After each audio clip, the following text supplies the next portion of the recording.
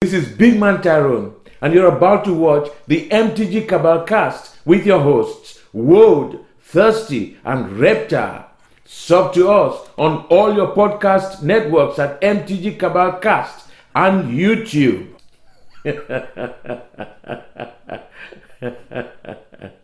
Hey guys, welcome to this week's MTG Cabal cast. You've got me here, we've got Reptar, and we actually have a guest from the Cabal, Larry, here to help us with some expertise, because today we're going to cover graded cards. That's something we said we were going to touch on. And basically, Larry here is great because he's in the coin industry, which is a very mature graded market. So he's going to help provide some perspective from that angle that we might not necessarily see here in Magic. Yep. So with that, let's go ahead and get started. Yep. So we're going to break this down into 3 parts to make it pretty easy to digest, because this is going to be some dense information. And part 1 is going to be pretty light. It's some stuff we already talked about. And the first one we wanted to go over again is, why would you get a Magic card graded? And the primary reasons for that is going to be authenticity of some of these 93, 94 cards that you're just not seeing anymore. You don't need it to hit an 8 or a 9. You just want to make sure that it's the real deal, because it's going to hold value. It's always going to be a legitimate Magic the Gathering card. You know, you don't care about the resale value right now. You just want it for the future. Beyond that, it does become a bit of a collector's piece, and now you enter an entirely new market with this card. And one of the things we wanted to know is this something that parallels other markets? So, Larry, in your experience in the coin market, is grading for authenticity something that usually happens regardless of outcome? Well, I mean, in coins, it's not necessarily about authenticity for grading, because coins are difficult to counterfeit due to the production methods involved. So for the most part, with grading in coins, it's more about adding liquidity to the coin itself. As a general rule of hands, you take a coin and, let's say, like what I do, for example, is I buy coins on eBay at auction. Say I pay like $50 for a coin, but because it's not professionally graded, I can turn around, pay $25 to have professionally graded, and sell it for like $250, $300 if it gets the grade I expect it to get. Okay. So it's all about liquidity at the price points that you want for your product, assuming that the graders agree with you. So if you can grade coins yourself, there's a lot of money to be made in just buying raw coins and submitting them for grading. Okay. So it's not, yeah. Huh. That's interesting, because it's almost the opposite in Magic. Grading makes it illiquid. Yeah. So why is it just, what makes it so much more liquid? Is it just that's where the market is we want graded stuff, and that's, I think you'd mentioned in the coin world, if you break out a $5,000 coin and it's not graded, that raises eyebrows. Whereas in Magic, I mean, you'll see people shuffling lotuses and bridging them still, and nobody bats an eye. Right. I mean, I think it's the fact that you've got, the coin graders, they've been in business for over 30 years. Since like 86 was the first one that came around, the summer of 86, PCGS, who is the forefront of the market. They 32 years of grading coins. At this point, the market is so mature that if you have a high-end coin and it's raw and it's not graded, there's more questions as to why is it raw. The expectation is now that it's graded. There's a lot of little things that can, a couple of hairlines on a coin can take it from like a 66 grade to a 62 grade, which can be, in some cases, that's maybe like a $5 difference. There's other cases where a 66 is an extreme rarity, and that's like a $10,000 coin versus like a $400 coin. Wow. So there's a lot of questions, and you lose a lot of liquidity when you don't have it in the holder, especially with high-end pieces like that. Yeah. And we know the story about the Alpha Lotus, the 9.5 that made that card, just scream off the shelves when it hit the 9.5 for 80,000+. It just turned that card into straight gas. That's a card that, I mean, now it's in the hands of a collector. It's never going to move, but that card was graded to move, and it did. So it's interesting to see some parallels on extremely high-end stuff like that. Yeah. So in coins, it sounds like it's, generally speaking, a good idea to grade your coins. But what happens if you buy something raw and it is in a worse condition than you expected, or you purposely buy it in a bad condition, can grading it still be a good idea?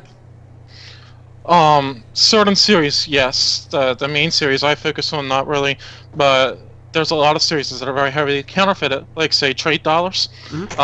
They actually circulated in the Far East, so they were counter-stamped, and sometimes people fake the counter-stamps, and there's all kinds of crazy stuff that happens. So in that kind of case, with those series, yes, that the grading proves it's authentic. If you have a key date that's heavily counterfeited, like a 1916 day Mercury dime, it definitely helps to have it in a holder versus selling it raw.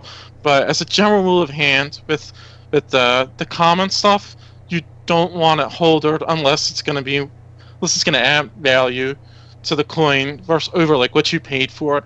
So generally speaking, I don't send anything in for grading unless I think it's worth at least $150. Okay. So. And is that kind of a common practice in the industry? Yeah. A lot of dealers are actually higher than that.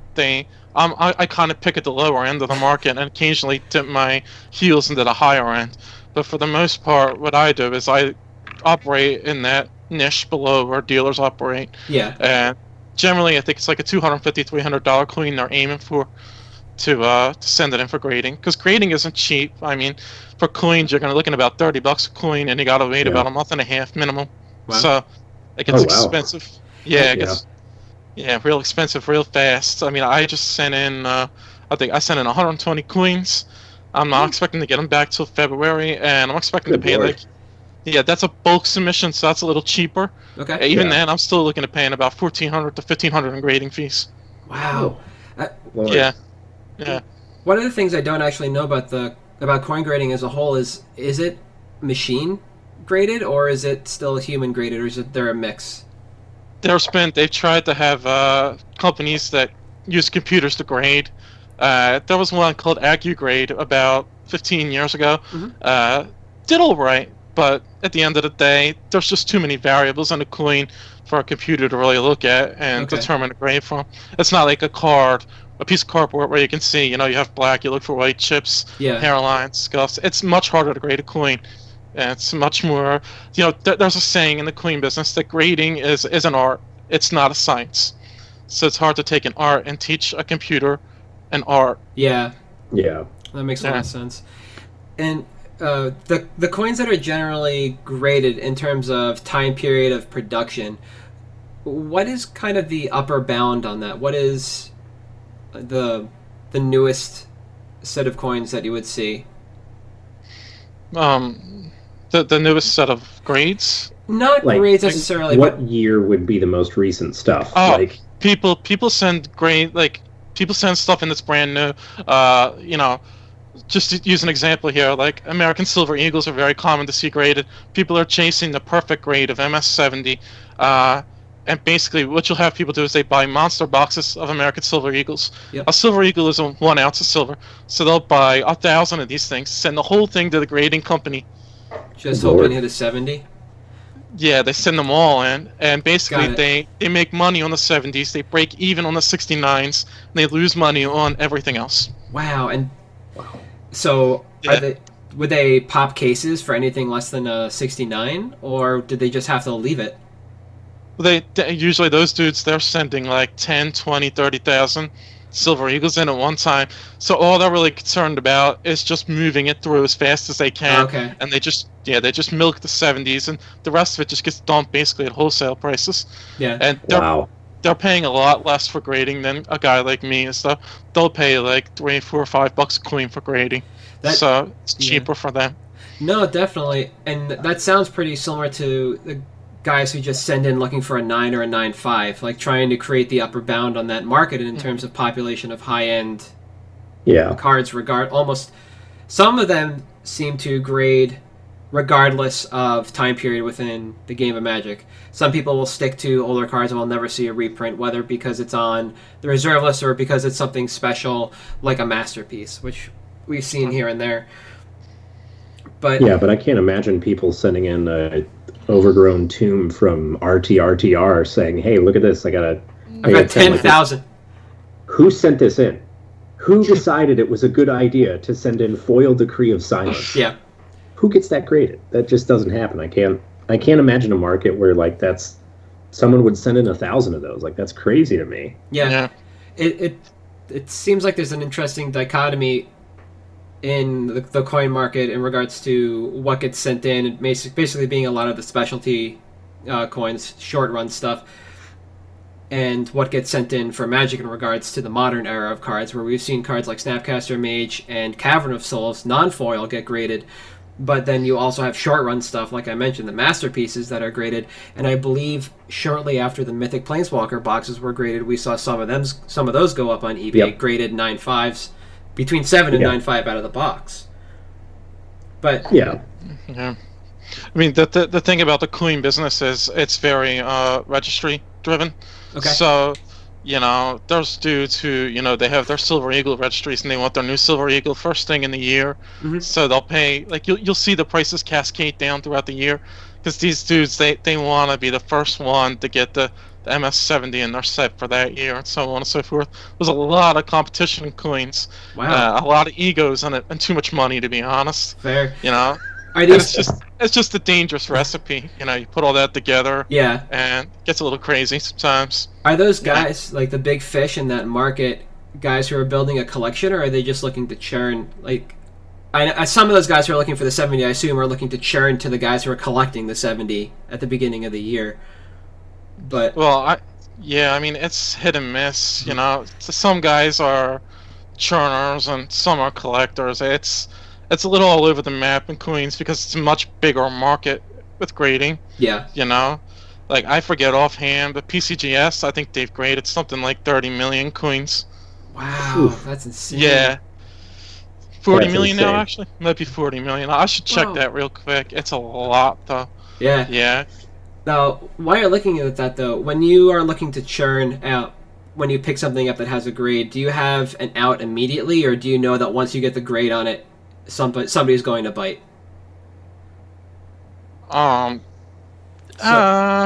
Usually, once I know the grade, I have a good idea of where to go from there. Okay. But it's not like... It depends, you know. Sometimes if I can't get the price I want for it, I'll just keep it. Because, like, a lot of what I do is actually driven by toning, tarnish on the coin. I get nice premiums for tarnish, basically. So if I can't get the price I want, I'll sometimes just keep it. Okay. Oh, okay, fair. Yeah. So And that's how I build my personal collection. I always just... I mean, my profits pay for my collection, basically. yeah. Okay. So it's not about for you. It's not about having the out ahead of time. It depends on what it comes back from the grading. So this lot that you sent in and you're going to get back in February, they could go out to a number of different sources based on the grades that come back on those. I'm say that again. So the coins that you sent out that you're going to get back in February, right? The 300 Yeah. some odd. So you won't know where those are going to go until you have them back and you see those grades. Yeah, I mean, a lot of that stuff will get wholesaled out. Okay. Just because I don't really like, if it's much more like just low grade stuff, I can sit there and I can sell them one by one on eBay, and I might make more than like $2 extra after, you know, fees, shipping, etc. Yeah. So I'd rather just wholesale them out and skip all the effort and let somebody else make that $2, you know. Yeah, fair enough. And Yeah. while we're talking about, outs for the graded coins, what kind of marketplaces are you looking at besides eBay? Are there any kind of convention style gatherings? Yeah, I mean, coin shows are real good. There's like a lot of, I would say, you know, you got small local coin shows. Those are the equivalent of like going to your local guild store and trading, except everybody's cool with using cash there and meeting up for cash. It's a cash business. It's not like cards where, you know, a store owner might get upset. You know, I can't walk into my coin store and sell a coin to somebody. I have done that in the past, but I always give the owner a cut in cash just because they're providing the place to do it. But generally speaking, coins is very much online these days. The wholesale stuff, I'll probably just stick in a box and I'll ship it to Nevada for the most part. Okay. That's Now, my what are main the- buyer out in Nevada. What are the known wholesalers? Like, you know, we have Card Kingdom, Star City Games, and Alpha Beta Unlimited. Like, is there a Star City for coins? there's a couple of them out there. There's Upper Syracuse on the East Coast there in Syracuse, New York. They will give you, for untoned MS63s, they'll pay $41 for example. So Okay. it doesn't matter what date it is, whatever. As long as it's a PCGS or NGC MS63, they'll give you $41 for it. So Wow. they do exist in that level, but that is more for people who submit a lot of coins. Yep. And I don't really have the connections to be pulling in enough coins to get deep into that. I'm more focused Okay. on the retail end of the spectrum. Mhm. So Okay. It's pretty interesting as a whole because the resale market for graded cards in Magic is pretty small. If it's not something high end, it's something smaller. You've got to Yeah. find somebody. It's still online, but you've either got to go through Facebook or some Yeah. number of Discord channels trying to find somebody. You've basically got Bruso, and that's about it. Like graded Magic, they're going to be the ones buying the chaff, or Abu. Yeah. Yeah. But besides that, this, I am never doing anything with this. This is a piece of plastic that is sitting on my desk and has been since Solemnity got spoiled because it was cheaper on Abu than an ungraded foil Decree of Silence. Yeah.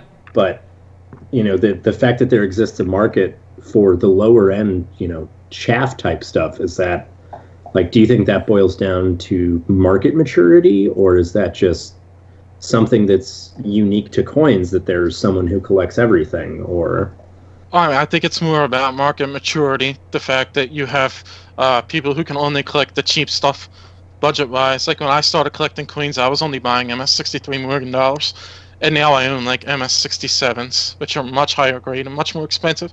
So I was initially focused on like $50 coins, and okay, so yeah, and now those $50 coins aren't worth $50 anymore. They're worth like 40 now, just because the market has continued to mature and it's just saturated. There's just so many of them out there. Mhm. Like an MS63 Morgan dollar is the equivalent of grading like a standard uncommon, but still Wow. being able to get a premium for it. Just to Wow. put it into perspective, they made like 300 million Morgan dollars, I think, a lot of them, Yeah. and they Yes. melted. Yeah, they melted a lot of them, but a lot of them never circulated. They were just sat in bags in the treasury vaults for like 80 years, and yeah, so they're all in real nice shape, and people still buy them. I don't really get it myself, but I'll make money off of it. Yeah. There's a market for everything, I guess. So I guess that's what that comes down to. But ending on the market maturity conversation is a great idea for the end of our first segment, and will bridge us into our second segment. So stick with us for the next episode coming at you next week.